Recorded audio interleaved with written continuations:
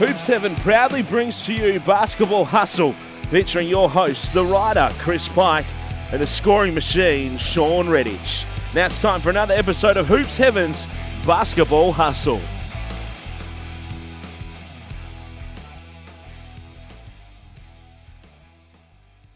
Hello and welcome to Hoops Heaven's Basketball Hustle for this week. Another massive show. A big week we saw in the NBL as we return to normal action after the NBL Cup. We've got a big week ahead and also a big month ahead now that the extra 3 weeks of the fixture have been announced. We've got some teams that are really starting to stand out. We've seen some players putting up some incredible performances, and we'll have a full show of Hoops Heaven's Basketball Hustle. We'll have the Tap Touch preview with Matty Knight. We'll have the Damo Award thanks to Boomerang with Damian Martin.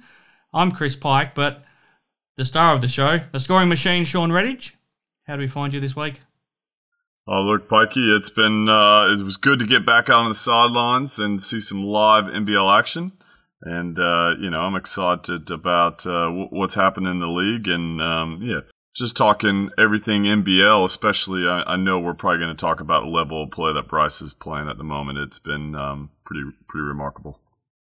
Yeah, it sure is. I'm fascinated to pick your brain just from seeing what you saw up close and in person in that game on Friday night. Plenty to sort of discuss from that, and I'll do the same with Damian Martin later about what he saw on Monday night when the Wildcats played the 36ers as well. I just think you get a different perspective just from seeing the game live than through a TV screen. But round 10 in the NBL, fascinating results, Sean. I'll race through them. You tell me what sticks out to you. So it started the Sydney Kings hammering Melbourne United, 103-75. Then the game you saw live, comfortable win for the Wildcats. Beat the Cairns Taipans 93-75. Overtime game, once again, between the Southeast Melbourne Phoenix and the Adelaide 36ers. The Phoenix won 96-89.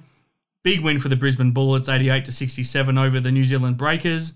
Melbourne United finally snapped that losing streak, 75-65 over the Illawarra Hawks. Another tight one. And another game I'll be fascinated to get your thoughts about some of the decisions made down the stretch from a coaching point of view later, Sean. The Sydney Kings 75 beat the Cairns Taipans 73. And then Monday night, 92-82 win for the Wildcats over the 36ers. What jumped out at you about all of that, Sean? Yeah, I think we're really starting to see probably the top 6 in the league start to, I guess, kind of break away from the bottom 3. I kind of feel like it's a race for the top 4 between, say, the Kings, Bullets, Hawks, and Phoenix. I think the Wildcats and United are going to be in there.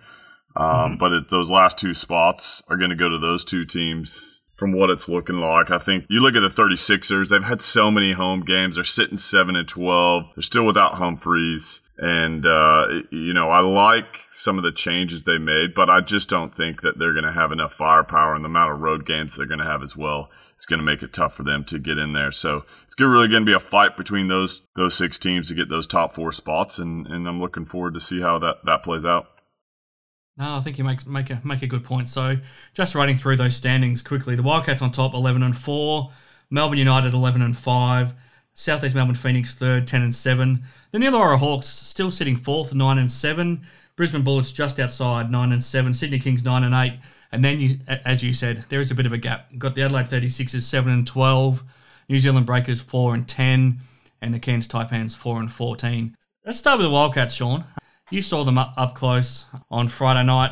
I never felt they were ever in danger of that game against the Taipans. I think they were up 16-4 early, and the game pretty much stayed at that margin most of the rest of the way. So this team coming into the season, a lot of people were ready to say that the streak was over. So you lost Damian Martin, Nick Kay, Miles Plumlee, and Tariko White. Sort of only brought in Todd Blanchfield, and I guess John Mooney was an unknown straight out of college. On paper, this team shouldn't be this good. But right now, as I said last week, I stand by it. They should be the championship favourites in my mind.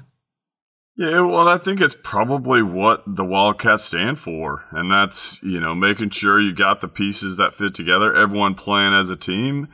And, they talk about it on the coverage about playing through your superstar. There's no better team in the league that plays through their superstars than the Wildcats. I mean, the IQ of the players out there has been pretty impressive from my point of view. Guys getting offensive rebounds, and instead of going up and taking up a shot, they get the ball back into Bryce's hands because they know if Bryce has the ball in his hands 3 times in a possession, there's no team, no player in the league that's going to be able to stop him that many times. So it's, they're playing well together. Mooney's kind of this unassuming superstar. And even the game on Monday night where it took him a long time before he even got his first bucket, he still had an impact, 11 points. I believe it was 14 rebounds, and probably his quietest game in a long time, and he's still getting a double-double. So I just like how well they're playing. One of the comments was, are they peaking too early? I mean, I don't know. They're playing some great basketball. I guess it remains to be seen. To me, it's going to be making sure their key guys stay healthy, and I think Blanchfield's kind of finding his role within that. I was kind of wondering, could he replace what Tariq White gave him, that outside presence and just that third score, and he's really taken a liking to it. I'm sure he's enjoying playing next to a guy like Bryce Cotton who's willing to pass the ball, but draws so much attention that kind of makes his job a little bit easier. We've got to talk about Bryce Cotton. That performance against the 36ers was incredible. There's no one, I don't know if there's defenders in the NBA that could have stopped him. The form he was in, 23 points in that first half, 36 for the game, and he was still fantastic on Friday night as well against the Taipans. You've seen his whole career, Sean. Is this the best form he's ever been in right now? Yeah, I think it is, and I think the Wildcats are adjusting. What you're seeing is they're not setting as many kind of on-ball screens for Bryce because they know teams can just double-team him. So you're seeing him playing a little bit, run through their offense, and then let Bryce just be Bryce. I mean, when he's crossing over, step back, raising up, the height that he gets on his three-point shot, almost unguardable. And, you talk about that 36ers game and 23 at halftime, but he actually didn't shoot the ball unbelievable. He shot the ball well, but he missed quite a few shots as well. But I think he's just the level that he's playing at, the confidence. Probably my favorite was that second half against the 36ers at the end of the NBL Cup as well, where he just kind of basically willed that team back to down 23 at one point into a win. And that's just the competitiveness of him and the level that he's playing. Something people don't maybe think about all the time is when the NBL went to a 40-minute game, I remember Kevin Lish, I believe, was the leading scorer in the league at right around 16 points a game. Yeah, I think you're right. 16 points a game. And you look at now, we've got Bryce Cotton. Last I had a look. 25, isn't he? 25 a game, maybe even higher now after this week. So, and let's be honest, the talent of the league has gotten better. So it's not like Bryce is going against weaker defenders. I just think 26.1. 26.1. There you go. So I think it just goes to show the level of play that he's playing at. And we know Kevin Lish is an unbelievable player. I mean, Damian Martin talks about Kevin Lish being quite possibly the toughest player he had to play against outside of Bryce Cotton. And so, it's just remarkable. And I think, whenever his career finishes, let's hope it's for a long time, I think we're going to be a bit like Andrew Gay. We're going to be like, wow, that was an incredible career, and we're pretty lucky to witness it. Quick questions for you, Sean. Just whatever springs to mind first. Is he the best ever Wildcat, or is Ricky Grace still in front? Look, I'm a big fan. Or is Sean Redditch in front? Let's say the best Wildcat from Nebraska might be Sean. But I think you have to throw both those in the conversation. I'm going to give the edge to Ricky on longevity. And to be transparent, I didn't get to see Ricky play a whole lot. I've seen a lot of highlights. I've seen some games. I wasn't, here during those years where he was just, and everyone speaks incredibly highly of him. But, just look at how many games he played, how many championships, all that. I think Ricky's still top. But Bryce is closing, and probably it's not going to be till he finishes his career. Let's hope it's still with the Wildcats or in the NBL for a long time to go. But I think there'll definitely be that debate to be had at some point. Yeah, I think when we discussed it last year, we kind of both agreed that maybe the 200 game mark is kind of that benchmark. So if he gets to that 200 game sort of barrier, I think he can be considered that, and he's not far away from that. So right now he's played 125, so you would think he's going to get to that 200 games. Do you think there's ever been a better import over the course of a career than Bryce? Oh, I think you've got to go with longevity. A lot of people talk about Leroy Loggins. Some of the stats he put up was video game like. I think that one's still a tough one, but he's got to be in that conversation with 2 or 3, one of the best imports, and just the impact.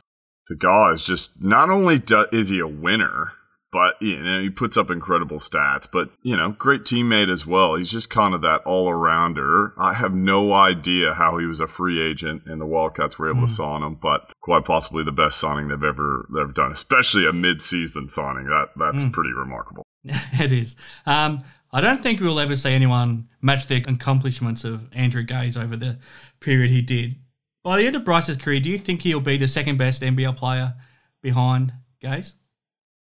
I don't think it'll be in everyone. I don't think it'd be definitive that, say, Bryce Cotton is the second best. I think there'll be people, but definitely those that have probably only watched the NBL, in the last probably 10, 15 years. I think that he'll be in their eyes. No doubt that he could be the second best player to ever play in this league. And that's, the guy's 31.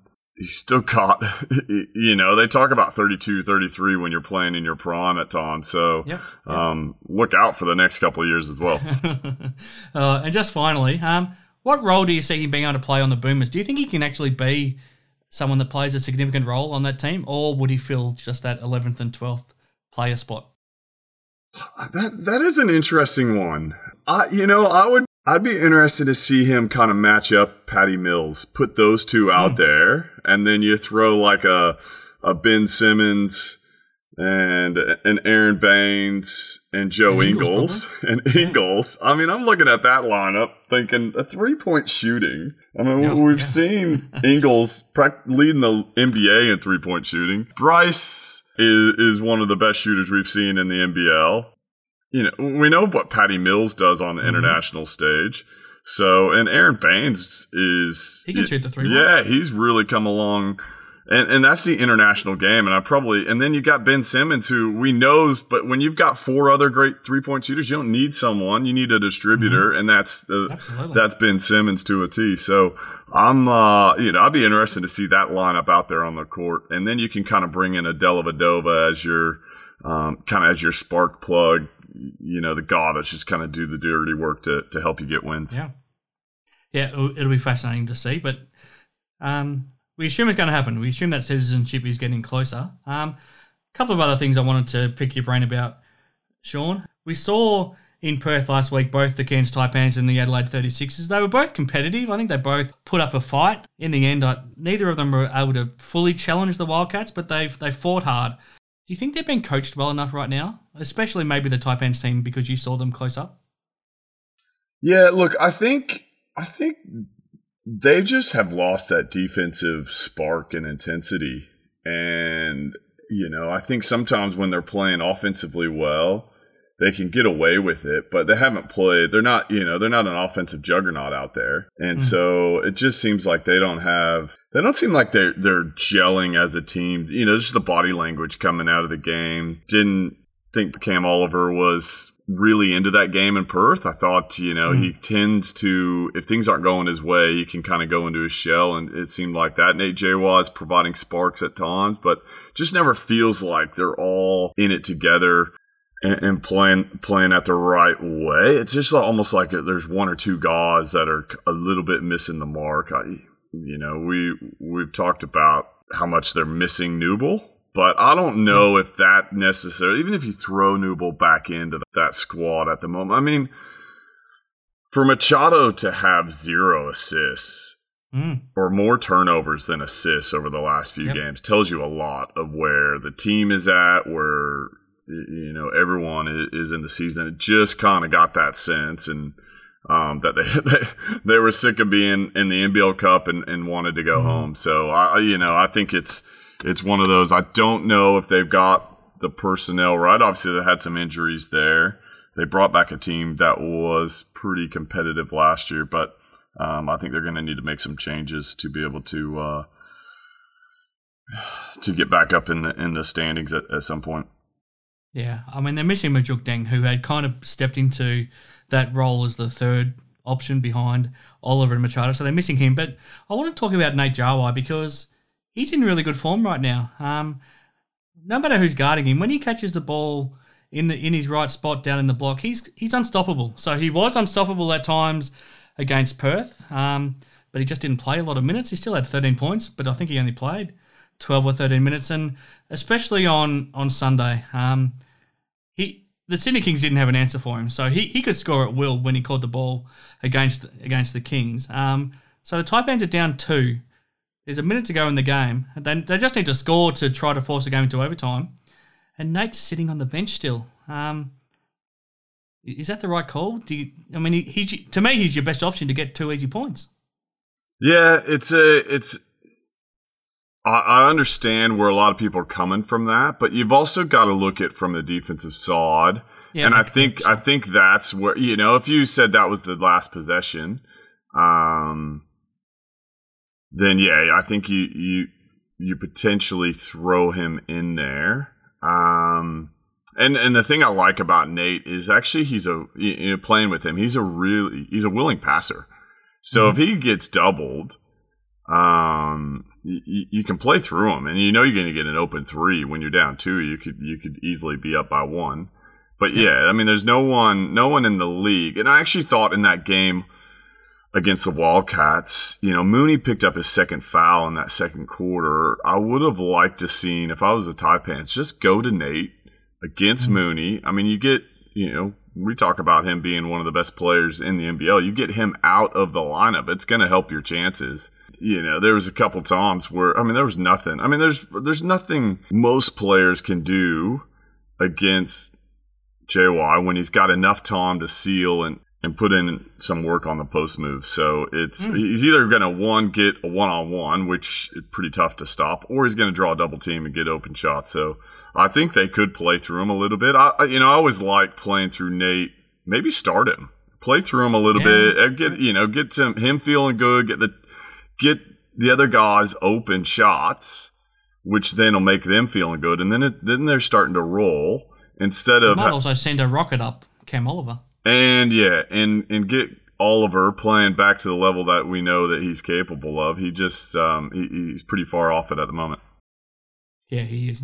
Now, just quickly before we get to our Hoop 7 Play of the Year vote, Sean, I wanted to talk about the Illawarra Hawks. I think Brian Goorjian makes a pretty good case that they've been pretty hard done by. Note now, I do preface that by saying no one has come close to being as hard done by as what the New Zealand Breakers are. So no one's denying that anyone's dealing with anything close to what the Breakers are dealing with. But for the Hawks to start this season with 15 of their first 16 games away from Wollongong, they're trying to build that trust back in the Wollongong community, but they're not able to play any home games. And now they've got a trip to Perth this weekend where, famously they struggle. Does Brian Goorjian have a good case to make that they've been treated pretty harshly in this first half of the season? Well, I think, I don't think it was the NBL's view and their want to get Illawarra Hawks 15 or 16 games on the road. But yeah, it's a tough one. I don't think that there's no denying that playing on the road is going to be a lot harder. And obviously the Breakers are the hardest with that as well. But if you are the Hawks and you're looking at your record, you're feeling pretty good, 9-7. And let's say they do lose to the Wildcats, they're 9-8, but they've played got a lot of home games to come. A lot of home games, and my understanding is they've already got over 4,000 season members. That's how they got their Illawarra back. Yep. We were watching games last year where they're getting 1,200, 1,500 fans. If you pack that place with 4,000, 5,000, 6,000, you could quickly become one of the toughest places to play. It's a perfect arena for their size if they can just fill it up. And that place could become a fortress, and especially when you've got some talented players like Harvey and Jessup that can really fill it up. I think that they're in a good place to get into that top 4. I actually got them finishing probably third, and then Bullets or the Kings in the fourth. I think the Phoenix are going to find it tough without Creek now. Without Creek, yeah. I think you're probably spot on. That's probably the top four I would go with right now too. Okay, Sean. Now we've got some catching up to do, so why don't we go with your votes from the last week at the NBL Cup first of all, and who stood out to you with your 5, 4, 3, 2, and 1? Well, I think the two standout performers were Sobey and Cotton, and both scoring 30. Sobey twice in that round. So I went with Sobey 5, Cotton 4, Harvey 3, Mooney 2, and Creek 1. So I think that those guys were pretty outstanding in the NBL Cup and had some good rounds, and obviously with the Hawks getting some wins, Phoenix finding a way to win as well. I think it's going to put, to me, it's kind of probably a 3 or 4 horse race at the moment between Cotton, Sobey, Harvey, and Mooney. And it kind of fits in with that round. So that's my round 9. And if I'm looking at round 10, I think Bryce 5, Mooney 4, Jarrell Martin 3. I think he's been really good for the Kings since he's come back. Landale 2. He puts up solid numbers each week, but that's with double team and triple team as a center has been pretty impressive. And then another guy, Ben Moore, 22. 10, he was outstanding, and I'll give Phoenix credit. They're just finding a way to win without a lot of talent sitting over there on the bench or not able to suit up for them. So I think the Phoenix have been impressive early on with just the adversity they've had to deal with. Yeah, absolutely. No, very good votes. So thanks to Hoop 7 for the Player of the Year award. Check out our social media pages for the update on the leaderboard, and we'll be back next week with more votes. And the leaderboard's starting to take shape, so it's a fascinating race that we've got going, Sean. So thanks to your votes, and let's take a deep breath. We'll come back with the Boomerang Award with Damian Martin, then the Tap Tats preview with Matty Knight, and then we'll be back, Sean, to wrap things up.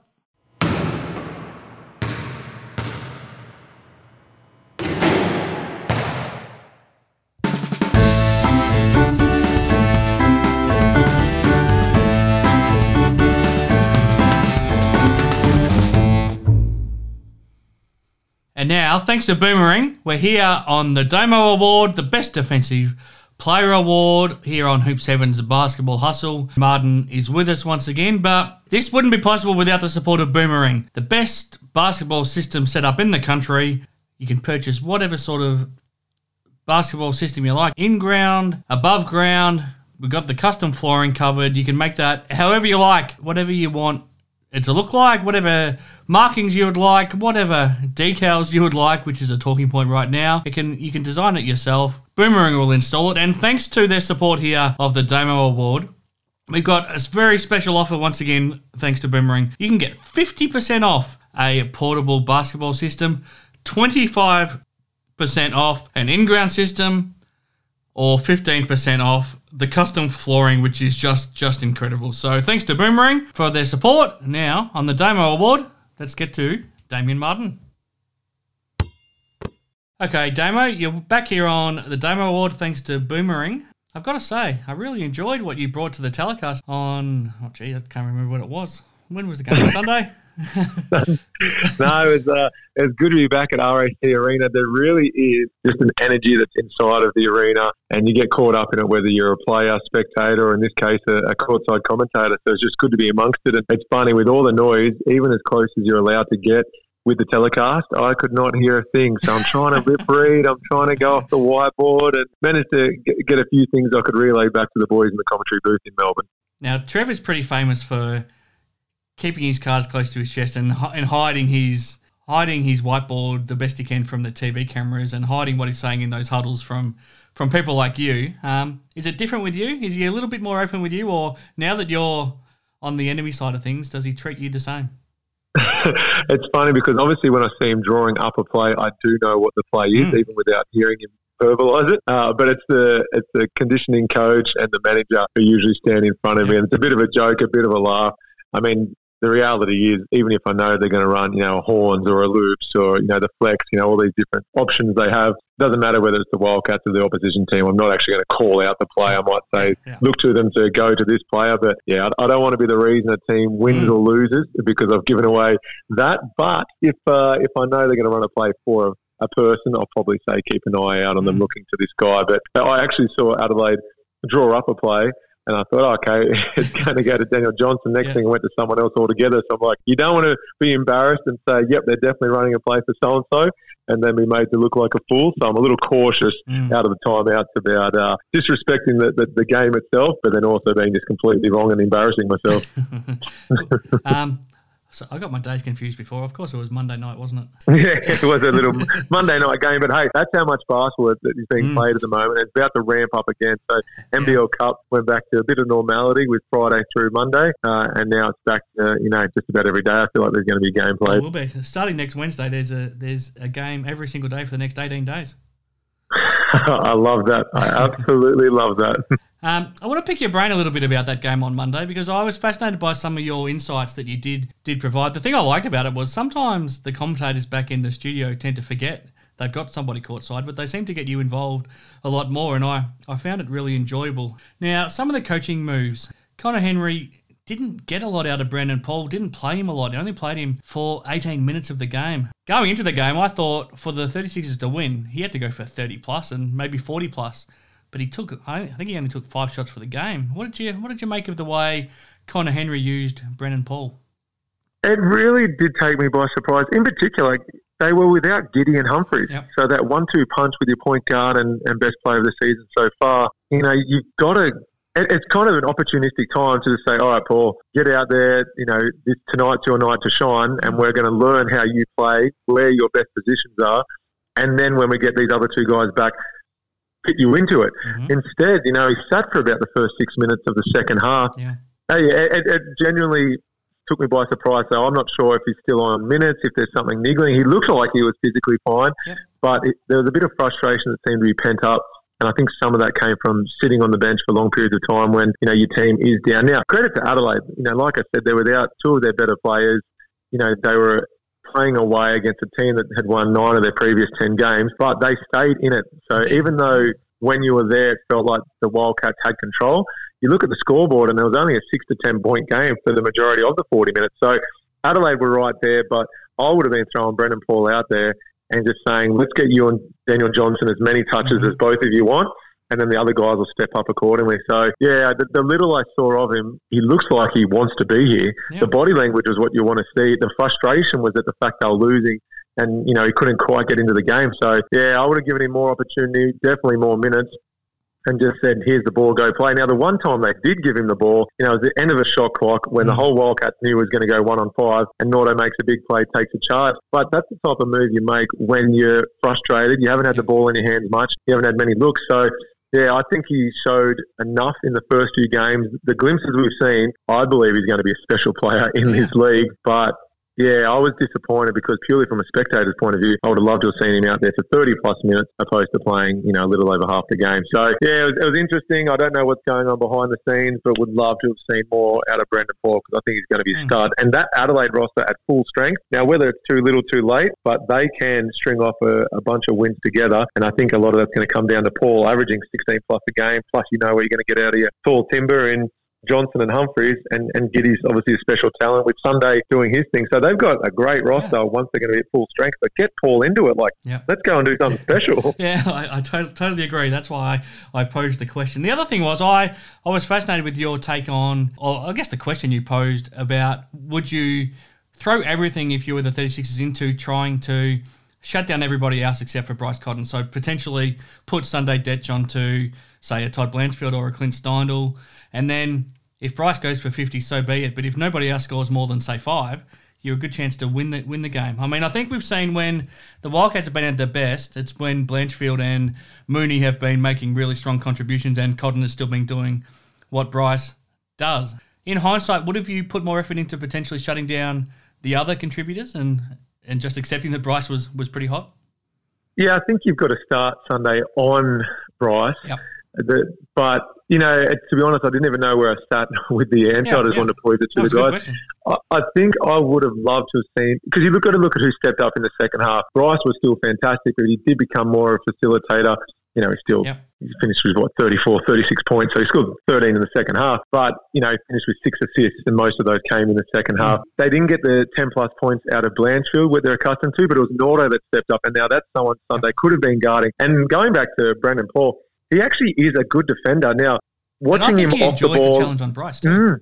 I agree. I would have loved to have seen him guarding Bryce, because he is super athletic and he actually could lock and trail and be right there on the catch with Bryce. Now, I would love to have seen Brendan Paul guarding Bryce, throw Sunday on Nordo or Blanchfield, depending on who was getting hot, and then, really get after the other players to say, hey, we've got to get Mooney off the glass. At the end of the day, it was a 10-point margin, but when they extended it to, up to 16 or 18, it was off the back of multiple offensive rebounds. Now, that's where, as a player out on the court, I'd be ripping my bigs saying, we know Mooney's the best rebounder in this league by a country mile, and we've lost to a guy playing to his strength. So I think it was 24 offensive rebounds to 5 in the end. Yeah, and when you're there live, the Wildcats, so they're building this lead off the back of having multiple looks at the ring each possession. And, Trev used to say, all sins are forgiven if you rebound. So he doesn't care what you do prior to the shot going up. You better go secure that ball. And, Adelaide were doing themselves a disservice because, like I said, I was watching Brandon Paul really lock and trail and then show his hands and push Bryce to the screen he wanted.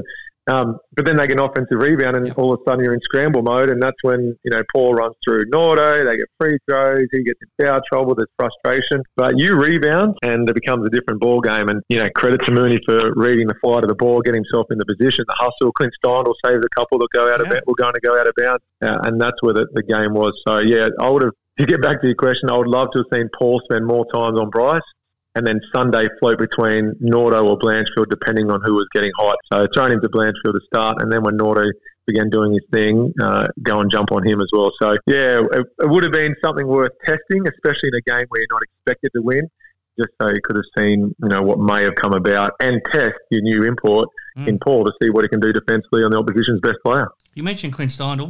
When you're a team and you're hanging around with each other during the week, do you ever mention what an opposition coach might say that's caught up on the TV camera a bit about one of your teammates? Because Connor quite clearly called out Clint Steindl for being a terrible defender. Would that be something that gets brought up this week? No, we don't. I mean, I remember win or lose, I'd come straight home and watch the game on mute. So, one of the things I always preach is that the voices in the room, the locker room, that matter the most. Yep. So just go and watch the game. Did we stick to the game plan? Was this what we expected of each other and my role within the team? So for me, it wasn't about the external voices, but you're aware of how teams are going to come in and what their scout may be. Now, Clint is a better defender than what he gets credit for, and he's worked on it a lot over the last 24 months. Harsh. Yeah, exactly. It is. It certainly is harsh. So, Clint knows that some teams will go at him, but he has worked on it. And I think if you were to compare him as a defender now to 3 or 4 seasons ago, he's continuing to get better. So, if Connor Henry or any opposing coach, if that's their game plan, then it's like when you hear, "Hey, go post Bryce up." Yep. It's not as simple as that, because Bryce is quick enough to front you, and then are you willing to throw a lob pass to another point guard with Bryce, who's going to be more athletic, over him? And if you do so, how many point guards actually have a post-up game in this league? You're going back to it. Cedric Jackson, when Ramon Moore played the 2-3, he could post up. Homicide. But outside of those two guys, Homicide, there's only a handful of guys in the last 10 years that felt comfortable in the post. It's like saying to someone that Clint may be guarding, hey, all of a sudden, you go play one-on-one basketball out there or 1-on-5 in an ISO. Not a lot of guys are used to that now. Bryce is, Machado is, but just a random wing player, it's not usually their style. So, I hear those comments about getting after someone defensively, but putting them in a different role offensively can be just as uncomfortable. So, no, I don't think you're going to win many games by simply saying, hey, whoever's Clint is guarding, go play ISO ball, because you may not be playing to your own strength. Yeah, I agree. The defensive team's got all the rebounding position because they're just going to stand and watch. So, no, it's always nice hearing the insight. Yeah. And like players, sometimes coaches get it wrong as well. And I think this time it's not necessarily going to be a strength of opposition to attack Clint every single time. Okay, let's get to the votes in the Damo Award. Now, our one vote. Now, I'm seeing a lot of comments this year pop up about how a lot of people feel like this guy is one of the best defenders in NBL history, and they probably got a fair case, but he's never won an NBL Defensive Player of the Year award because you took them all. But I think he's underrated. So I reckon his one vote this week is probably for an overall achievement award. Not to say that he didn't do well last weekend, but he probably deserves to be on the leaderboard somewhere. Yeah, you're exactly. And he is I want to say he's been in the league 13 years. I could be incorrect. Yep. For 13 years, he's been a very good player in the league and a great defender. So, yeah, Tom Abercrombie, who's still super athletic, I know the Breakers are doing it tough and, they lose by nearly 20 points. They lose by 21 points against the Bullets. But purely from my point of view, looking at Abercrombie, Vic Law, who I rate as one of the best players in the league, he played 32 and a half minutes, held to 7 points. A lot of those 32 minutes, he did have Abercrombie guarding him. But, obviously New Zealand are doing it tough. But Abercrombie plays 37 and a half minutes, manages to get a steal against him, 4 rebounds. I know it's not huge numbers, but he just contests every time. He lock and trails. He shoots the gap when he's supposed to shoot the gap. He's one of those guys you can just leave out for, like I said, 37 and a half minutes, knowing he's not going to make too many mistakes, and he's not going to break your game plan defensively because he is so switched on. I remember there was an offense we used to run with the Wildcats, which was essentially we're just setting up the whole play for a backdoor cut to try and get a dunk and really get the crowd into it. Now, Abercrombie, we only run it probably 1 every 3 games, but it was a defining moment in those games because it might be taking a 6-point lead to an 8 and really getting the crowd into it. Every time we play New Zealand, you'd be like, I'm only going to run it if Abercrombie's not on the court because he was so switched on in the moment that even if he wasn't guarding the guy we're trying to set up for the backdoor cut, he'd be yelling it out, it's this, it's this, it's this. And, that's a play, like I said, we only run once in a blue moon. That's what he's like with every offense. He knows the scout. He knows what the other team's running. He's got the athleticism and the speed to stay in front of players, and he's got the willingness to contest every shot. So a long overdue point is going to Tom Abercrombie, not just off the back of, a good performance against Brisbane, but, I watched him again and again. I'm like, how have I not given him a point at some stage? And I haven't told you this, but I'm going to throw a spanner in the works and you're going to have to upgrade the leaderboard. I've got to throw someone else in there for another point. Apologies, Mikey. For 1 point as well this week, we're going to go to Cam Glidden. I know I gave him a point or two last week, but at the end of the day, he finished the game with 4 steals and 7 defensive rebounds. Again, I think with the overtime game, he played over 40 minutes. Similar to Abercrombie, now that Glidden is healthy, I know he's dealing with back issues in years gone by. Now that he's healthy, he's just reading the game really well. So that's why he's being able to shoot some gaps, to dig and get a deflection occasionally, depending on who he's guarding. So I just like that he's out there mobile, and to be able to play that many minutes and get in the stands. There's different types of players. There's ball pressure guys and there's containment guys. He's more of a containment guy who can then shoot a gap and get you a steal if there's a sloppy pass or just according to his basketball IQ and reading it. So I'm going to throw Glidden in there, 4 steals, 7 defensive boards. The least I can do is give him a point. No, well deserved. Now, 2 votes. This guy doesn't get a lot of attention because he plays on a team with a lot of stars, but for whatever reason, I think the Sydney Kings at both ends of the floor look a lot better when he's out on the court. Yeah, and he was nearly a poster, and in hindsight, it was probably a foul, but not probably, it definitely was a foul. But yeah, I'm going to give 2 points to Craig Moller. Again, just solid. More than anything, he was just solid. But when you're coming up against Cairns, who are desperate, Oliver's still one of the best bigs in the league, or capable of, doing some special things out there. I just thought Moller just is constantly there. Oliver played over 31 minutes. Finishes with 7 points, but as the efficiency 3 of 11 from the field, 1 of 5 from 3-pointers. He's just making life tough for whoever he's guarding. But if you pay attention to Sydney, he's always in the right spot for the help side. Yep. So if Casper wants to be able to crawl in, because he's one of those pressure defenders I spoke about. When Casper wants to crawl in and really get after an opposition guard, which can open yourself up to some blow-bys, he knows that Moller's going to be at the help line, hands up. He's going to contest a shot, whether it's a floater, an attempt at dunk, a pull-up. And so he's just one of those reliable help side defenders. So on the ball, he's doing a good job pressuring, denying, but then he's always playing weak side. So you love guys like that to know you can crawl into a guy, and if you get beaten, you've got the help behind you. So, 2 points this week goes to Craig Moller. Oh, some big blocks. Yeah. And he got a steal as well. I thought, he's having a good season, but defensively in particular, I thought he, stood out against, who I still rate, albeit a down season by his standards. But Oliver can do some special things. But when you got someone like Moller making life tough, it results in a 7-point performance. 3 votes. I think it was a no-brainer this week.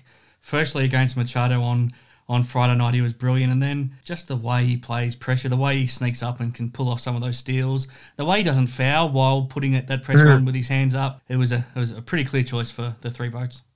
Yeah, and I think this comes off the back of an incredible NBL Cup. I thought he was the unheralded stud. Obviously everyone's going to talk about Bryce, about Blanchfield, and about Mr. Double-Double himself in Mooney. But I think Nordo has been incredible this year. I think it's his best season to date in the Wildcat jersey. And defensively is where he's really leading it. He finished with 13 points, which is probably his best output at that end this season. But you're right, he just doesn't give up on any play. There was a big moment against Adelaide where he chases back, gets a tip from behind. Just every time it felt like Adelaide were going to get a momentum swing, the Wildcats got a few stops defensively, and that was off the back of Mitch Short. So the huge charge. To be able to slide defeat, I think, I still rate Sunday as probably the best pressure defender in the league. Like I just mentioned, Casper Ware does it as well. There's a few guys that can really crawl up and in. It does expose you to blow-bys. But when it comes to containment defense, I think Nordo would have to be the hardest to get by because what he does is he stays in it. So even if you get on his hip, he's strong enough just to show his chest, show his arms. It's hard for the refs to call a foul on him because he is sliding and showing his hands. He doesn't reach in. So although he doesn't get many steals by picking you, he takes charges, but he also causes a lot of contested shots and sends the offensive player to a position to shoot the ball that he didn't want to get to. So by staying in the play, sliding his feet, staying in front, he is really going to another level defensively this year. And he's got my 3 points again. And like I've told you, I don't check the leaderboard, but I feel like I've said Nordo's name a few times of late, so I'm guessing he's creeping up there and deservedly so. I think it's fair to say the names you've mentioned the most are Sunday and Nordo, and probably in the top 2 positions. I won't tell you where they're situated, but I think that's a fair bet, Damo. Been a fascinating segment. I hope everyone's enjoying this. Thanks to Boomerang for making it possible, and we'll check back in with you. Oh, actually, firstly, have you got another game on the microphone this week, Damo? No, it'll be Shawnee on Friday. Tomorrow night I'm actually heading up to the Pilbara to run some basketball clinics, but then I'll be back for the following week and very much looking forward to getting back out there. So you might even have some weddings on this weekend, do you, Damo, as a celebrant? I do. I'm up in the Pilbara for basketball tomorrow, get back Saturday at lunchtime, and there better not be a delay because I'm a celebrant for 2 p.m. later that day. So we'll see how we go. Good luck, Damo. Thanks for joining us. Thanks, Blaggy. Cheers.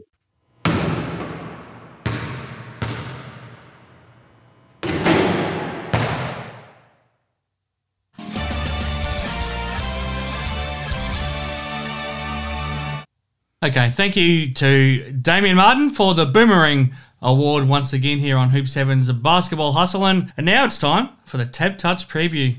We'll be joined by Matty Knight once again to get all of the insights and his tips and thoughts on round 11 now in the NBL. But of course, head to Tab Touch, tabtouch.com.au for all of your NBL betting markets you could ever hope to find. Not only do we have all of the head-to-head matchups for the upcoming games this weekend in the NBL, but you can pick any sort of market that you might hope for to do with an NBL game. You can go for the game totals, the winning margins, the half and the full-time double. You can go for the line betting on the margins and the total scores. Who's going to score the most points from a player's point of view? Who will score a double-double? You might want to put that money on John Mooney right now. Margin betting, wire-to-wire betting. Who's going to get the most assists in a game? Will somebody get a triple-double? So keep an eye out if Josh Giddey is going to play for the Adelaide 36ers maybe this weekend. The most points, the most rebounds, anything you hope for. Hopefully you can find a winner at tabtouch.com.au. Remember to gamble responsibly. And of course, make sure you check out the multi-bet selections from Matty Knight, who we'll hear from right now, and Sean Redditch, thanks to Tab Touch. And they'll be trying to win for charity, but they'll also be trying to help you find a winner. But for now, thanks to Tab Touch, let's get on to Matty Knight. Back here with Matty Knight on the Tab Touch preview. Matty, how do we find you for another week? And how frustrated are you getting with some of these NBL teams that keep letting you down? Because that's where you keep looking at. Your selections on your multi-bet are pretty sound, but you keep getting let down week after week. And that's like I said a couple of weeks ago, whoever I put money on, they end up to lose. So maybe if I put some on the favourites, the underdogs would probably end up winning. But no, it shows you how close the league is this year. That you don't bring each game, then there's an upset that could occur. What are you thinking of what you're seeing right now? Are you enjoying the competitiveness of the league right now? Because like you said, you really don't know who's going to win any game going into it. You look at the Taipans and the Breakers who are down the bottom of the ladder, but it wouldn't surprise you any week if they could sort of knock off a Wildcats and a United. Are you enjoying what you're seeing from the league this season? Yeah, no, it's fantastic for the league to have such a close between top to bottom. Normally, every year, the top four and the bottom four are really separated. But this year, it's not looking that way. You look at the ladder, Perth won 11 games, but you look at down to 6. I think they've won 8 or 9 games. You can't afford to drop too many in a row, especially over a long season. Because it's very close. You need to win the games you're meant to win and then sneak a few in where you're probably the outsider. So, no, it's fantastic for the league, and the imports this year are really helping the league. Absolutely. But even the local grown players coming back to play shows you it's one of the top leagues in the world right now. Absolutely. Connor Henry, last week when I spoke to him, he said that he's got no doubt that it's a top 3 league in the world right now. He'd only put the NBA and the high-level EuroLeague ahead of the NBL right now. Yeah, definitely. You just look at the imports that are coming out here, and even former NBA or current NBA guys are starting to buy into ownership of teams, which shows you it's gaining traction. And what Larry and that have done is put Australian basketball on the map. And you got Olympics coming up this year, and the Boomers hopefully be coming away with a medal for the first time. So it's very exciting times ahead for Australian basketball and the NBL. Absolutely. Now, it's amazing to think that some teams still haven't even played half their games yet this season. When you think about it, a 36-game season and all pretty condensed, you're not getting much time in between games right now. How do you reckon you would be holding up in a 36-game season, Matty? If I'm younger me, I'd probably be okay, but towards the end of the career, I'm not sure how the body would handle 36 games, but as a player, you love getting out there playing at beach training every day of the week. Oh, it's an interesting more one. Opportunities to get to play a game. But it's an interesting one. Did you find yourself more exhausted after training sessions or after games? After training. Yeah. You used to beat each other up on the training court, so you'd walk away pretty sore. But like they said, training is always going to be harder than games, which made games easier at times. Yeah. Okay, let's get to round 11 in the NBL, Matty. And it starts Thursday in Bendigo. So it seems very funny to say this. Technically, it's a New Zealand Breakers home game. I think that's not doing them really much of a service, but we'll go with it. So we've got the Breakers up against Melbourne United, and on Tab Touch, the Breakers $2.60, Melbourne United $1.51. Melbourne United right now up and down. You're not sure who. Like you would have thought they'd go up to Sydney and get a win, but they didn't, and then lost by 30. You're just not sure what Melbourne United team, but New Zealand, I think they are hopefully counting down the days to their Prime Minister says they can have free travel between Australia and New Zealand so they can get home. But, I think being in Melbourne, even though it's a Breakers home game, I think United should get a comfortable win. Yeah, it's a bit rough counting that as one of their home games, but we'll take it for what it is. Friday night standalone game: Perth Wildcats and the Illawarra Hawks. 136 the Wildcats, 320 the Hawks. You know the history of this rivalry. You were part of it a long time. The Hawks have won once in the last 33 times coming to Perth. Can they make it 2?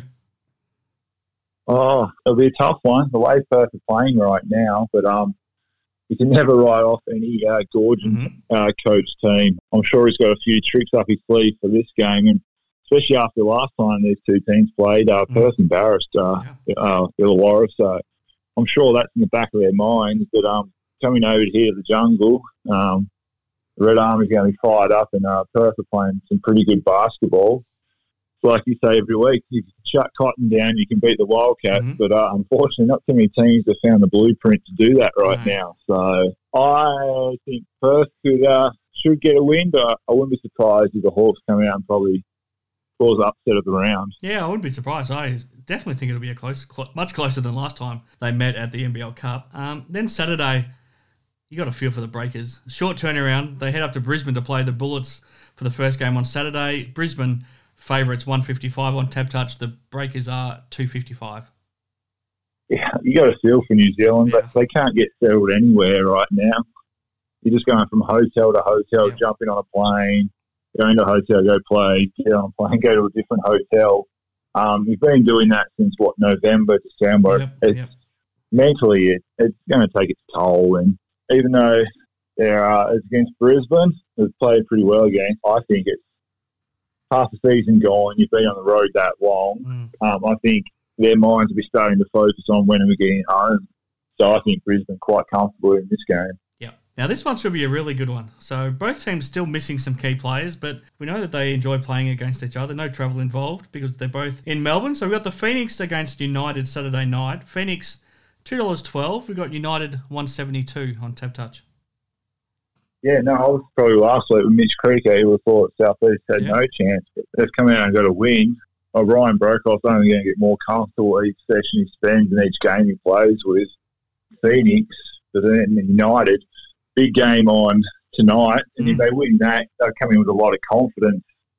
And you're probably expecting to back up against Phoenix, but you just never know. I actually think the Phoenix may get this one. You've got a lot to play for. You want to continue to build momentum, and you don't know how long Mitch Creek's out for, so you're going to have to try and get as many wins as you can, and I'm tipping the Phoenix to get this one. Yeah, and I think they're pretty much now at full strength, aside from Mitch Creek, so I think Kiefer Sykes will be back. They've got Dane Pino back now, Adam Gibson's back, so yeah, aside from Creek, they're actually looking pretty good now. Well, that's it. You get, and Brokoff, they're going to bring that inside presence, and Ryan's going to add an extra 3-point shooter you got there with Cam Glidden and that. So I think they're going to build from last week and cause an upset over United. Now Sunday, this is probably the game of the round for mine. The Kings, who are now building some really good form against the Wildcats, who we know come into this round on top of the ladder. They made it in Sydney. So the Kings are $2.08 outsiders on tap. The Wildcats $1.74. Yeah, no, I have Touch Radio on Tuesday and what game I was looking most forward to, and it's definitely this one. The two form teams of the competition right now, and I believe Sydney have got allowed for the full capacity now. Yeah. I believe. I imagine they're going to pack out the stadium. So, and Fordy's got them playing some really good basketball right now. He knows the Wildcats inside out, and they had a close game last time. So, I think Sydney at home should get this one. Now Sunday, these two teams really need a win. We've got the Cairns Taipans back home against the Adelaide 36ers. We still don't know about Josh Giddey's health. We know they'll still be without Isaac Humphries. So Tab Touch has Cairns the slight favourites, $1.72. Adelaide $2.12. Yeah, no, got a feel for Adelaide. They just can't catch a break right now with injuries, but you got to give them credit. On Monday, they pushed the Wildcat. No Humphries. Sunday fouls out. So no Giddey. You got to build a lot of confidence. And even Brandon Paul, ankle, he didn't play much. No. So you go down by 10 to probably the form team of the competition. Even though you didn't get the win, you got to take some confidence from that. And I think Cairns right now, I think they're just looking forward to getting home. Maybe they can play some inside basketball, throw Nate Jarwar in there more because, poor Daniel Johnson's not going to look forward to that coverage. No. He has to guard with Nate. So I think Cairns back at home, they've got to start playing some good basketball soon. So I'm picking Cairns. And I think you're exactly right. If they go to Nate inside, that's the answer. I mean, I couldn't believe that they had Nate on the bench in the last minute of the game against Sydney on the weekend. Because Sydney had no answer for him, but he was sitting on the bench when they needed 2 points to send the game into overtime. I think Nate holds the key there, and I think you're right, Matty. Last game of the round, Monday night, the Illawarra Hawks back home. They're just their second game of the season, so I think this will be their 17th game or 18th game of the season, and it's their second game only at home, and they'll be at home in Wollongong hosting the Brisbane Bullets. I think the Illawarra back home, you imagine they're going to have the tip full. So I think Illawarra, they're going to start playing good basketball. They've got too good a team right now to be where they are. They just need to find that consistency. Brisbane, they're starting to play some good basketball. Obviously picking Patterson up. Be interesting to see which Lamar they get, the one that played for Brisbane last year or the New Zealand one. Yeah, New Zealand. So, and coming back from injury is not going to help his conditioning either. So I think the Hawks, with the fans behind them, should get a win on Monday night. So plenty of fascinating games there to look forward to this weekend. Now, before I let you go, Matty, it's getting very close to the the National Championships. You're coaching the WA state team. I think it's only 2 weeks away before you head off. How's your team coming together, and how much are you enjoying being involved as the coach? Yeah, no, I'm loving it. Coming from Tassie, a lot of the country kids down there, and getting to work with the country kids over here, it's been fantastic. There's a lot of talent there, and 2 weeks today we fly out. So looking forward to getting over to Melbourne. Hopefully everything stays the way it's going right now, and those stays away. But we got the draw yesterday. We got a pretty tough draw, but boys, they're excited. We've got quite a few boys that have never been away, so it'll be a new experience for them, but one they'll enjoy. So we've got our city versus country clash on Saturday at the Bender Stadium, so it'll be a good hit out against the Metro boys. A lot of our boys have never beaten the Metro boys, so right now we're focused on that game and trying to cause an upset there and build some momentum before we head away. No, it sounds great, Matty. We'll stay in touch every week on your progress there and see how you go. And, win or lose, I mean, these players are going to have a great experience playing under someone like you, and also just getting the experience of going away together. So, yeah, we look forward to following that progress. We look forward to trying to raise some money with your multi-bet this week thanks to Tab Touch for charity. Hopefully I get one. Let's hope so, Matty. But thanks again for your insights, and we'll check back in next week. Thanks, Pikey.